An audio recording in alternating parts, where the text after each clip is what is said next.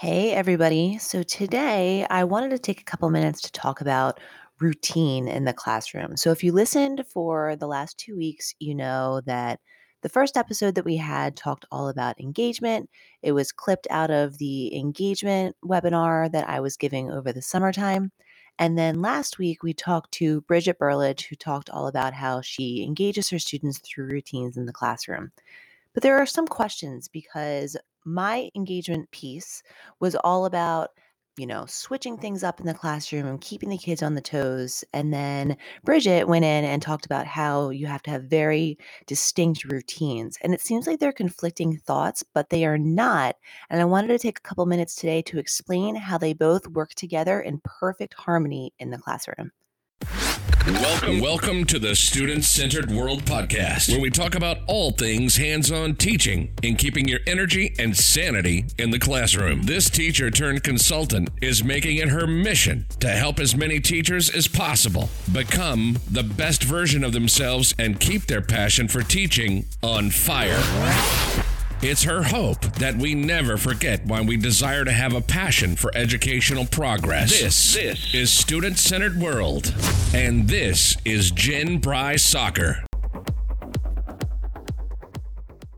All right, so clarity time. And you might want to get a pencil and a piece of paper because you might have some ideas as you're going through this to jot down for ideas in your own classroom. So, talking about the routine, we know that our students thrive on routine. As humans, we all thrive on routine. We want to know what's kind of expected, what's expected of us, and what we need to do well. So, that is what Bridget's podcast was all about. She knows she has her students for an hour a day. She splits that hour into 20-minute segments, and each one is separated into a different theme or topic or whatever it is that she has to do within her curriculum. That's a really great idea.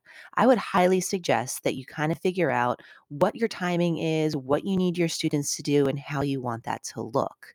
Now, how that looks, though, is a little bit different. And that's when it comes into what I was speaking on when we were talking about engagement. So, what you have is this scenario where your students come into class every day and they know exactly what they need to do. They know exactly where they need to go. So, if you are a classroom that is mainly digital, and that's either in the classroom or virtual or blended or whatever the situation may be, the students know that they go on and they log into Google Classroom or they log to your teacher webpage. They know exactly where they need to go to find out what the plan is. Or if you're not a tech heavy school, they know they come in and they look at the right bulletin board that has some type of a schedule, or they go to a table where they know there's going to be a scheduled plan laid out for them. The possibilities really are endless, but you need to start your class or your subject period or whatever with the same routine so your students know exactly where to start. Now, the engagement piece of that is when they get in tune to what the routine is, they know what they have to do to start each day. And then they know what's expected of them moving forward. But they never know what to expect when it comes to what specifically they are doing. So I always talk about student choice. We have a lot of interviews coming up this season where we talk about, giving them all of these options. But what you need to realize is as the teacher, you're the one who's creating all these options. You're creating the plan. You might be giving the students the time and the flexibility, but you're the one who's saying, okay, we need to make sure we do X, Y, and Z.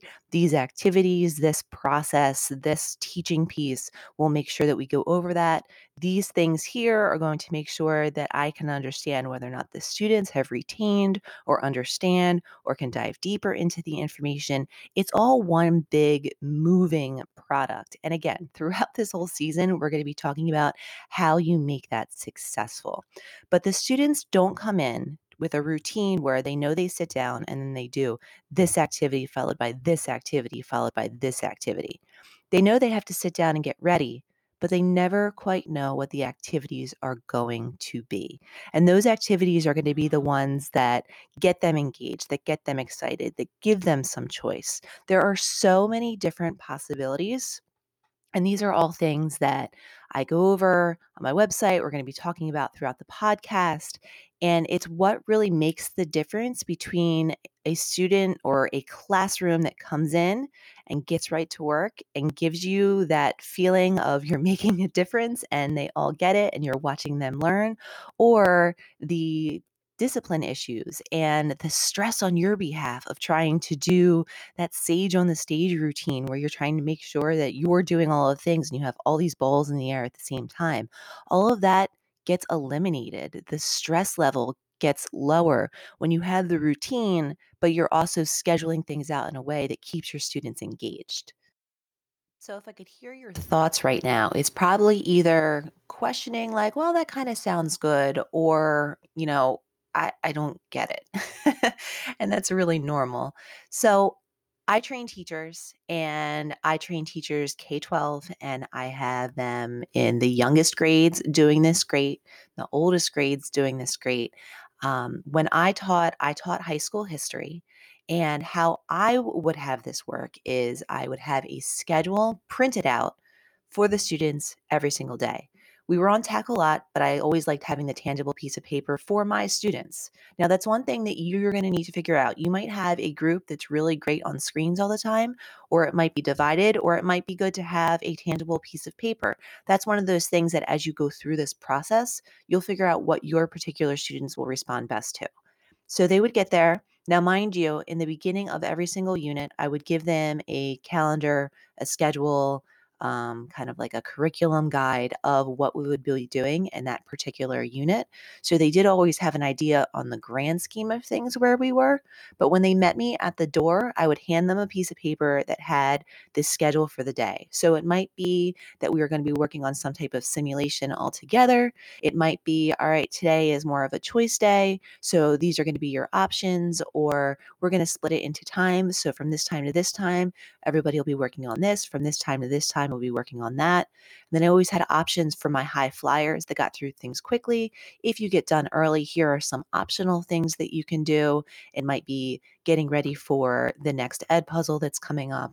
It might be helping other students with this project because it's very hands on and you could be a class ambassador for it. I always gave options for every level of student. And I think that's one thing that we miss a lot, especially when we're doing more whole class instruction, where we have the teacher who is trying to reach everybody because that's what we need to do. And we have a tendency to gravitate towards the kids who are struggling, as we should. But our high flying kids, so many times, are the ones that fall through the cracks, fall up the cracks. Maybe you want to think of it that way. But they don't get as much time, FaceTime one on one time with teacher because we take for granted that they get it and they're going to do it and they're fine. And those kids are actually given a huge disservice because they are not challenged extra or they're not given the same personalization as some of the other kids. So when you're doing these assignments that create more hands-on activities where you're giving your students choice, where you're letting them decide what it is that they're going to do or how much time they need to do it within the scope of what you plan as the teacher, mind you, you are still very much in charge of all of this. You give the opportunity for every single student to have your attention in the exact same way. So having that routine set where they know where to start will then add in the engagement piece of they know the expectation of completing these assignments, of partaking in the activities, on doing the pieces of the curriculum that you lay out for them. Plus, it becomes a little bit exciting, especially if you're doing, like I said, the simulations, the games, the activities, all of the pieces that we know as educators further learning, they're going to come in every day and kind of wonder what you've got up your sleeve. My students used to love walking into my classroom, and I used to love hearing it saying, Mrs. B, you always come up with the craziest things. You're definitely the most unique teacher in this school because I would find stuff and we would just try it and we would go for it. We did pen pal projects with teachers all over the world. We did, instead of presentations, I would have them create little avatar characters that would give the presentation for them, especially if they were, afraid of speaking in front of their peers peers, or I would let them record stuff so they could still speak in front of their peers without actively doing it and be able to practice that skill so they became more competent in that area. It all works together at the end. And that's what you need to make sure that you're doing in your classroom. And doing this is not difficult. It's taking what you already have and what you already use in the classroom and packaging it a little bit differently in how you distribute it to your students. And there are so many teachers that are nervous about doing this because they feel like they need to micromanage. They need to have their hand on every single thing that's happening in your classroom. And when you are the one who's conducting everything, you don't need to be touching everything that's happening, if you wanna put it into, like, a visual aspect of that. You just need to make sure that your students know the expectation, know the routine, and then you are giving them assignments, activities, whatnot, that are making their engagement spark naturally.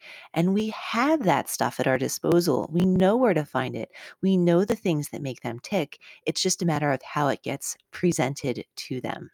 So I hope that maybe you came up with some fun ideas for your classroom from that. I hope it might have helped clarify anything from the last two podcasts that seems like it might have been conflicting. Again, the routine and the engagement piece, they work together hand in hand. And once they mesh together in the way that works for you, lowering stress levels, and works for your students in terms of getting them excited about their learning, it is all cake from there. If you have any questions about this, you can certainly feel free to reach out to me, admin@studentcenteredworld.com. Also, make sure you subscribe to the podcast so that way you can hear us week after week. And if you want to have notifications to you directly about the podcast, you can go to studentcenteredworld.com/podcast to sign up for alerts. Again, that's studentcenteredworld.com/podcasts. Enjoy the rest of your week, and I will see you next Saturday at 9 a.m. Eastern Standard Time.